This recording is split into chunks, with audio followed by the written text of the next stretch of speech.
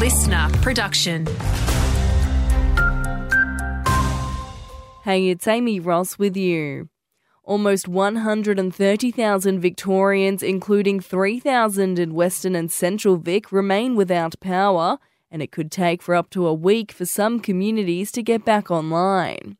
Emergency relief payments are now available for those whose homes have been impacted by the fires and storms. Each eligible adult will receive $640 and children get $320. You need to go via your local council. Meantime, 2 cars were damaged in the parking lot outside Cardross Primary School during the storm. The damaging winds brought a peppercorn tree down onto the cars.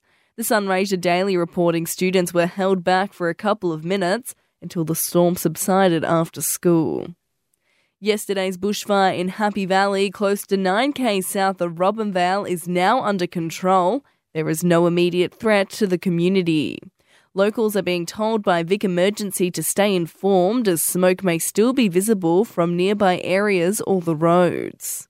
Mildura Council continues to monitor the Murray River as it's expected to slowly rise.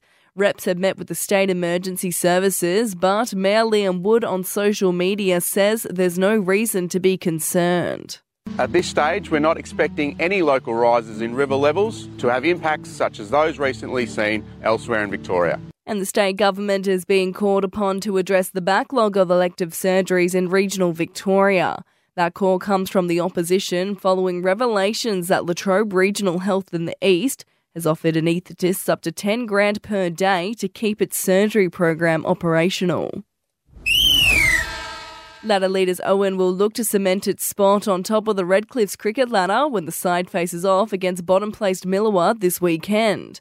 Elsewhere, Robinvale faces the Tigers and Nursery Ridge has the bye.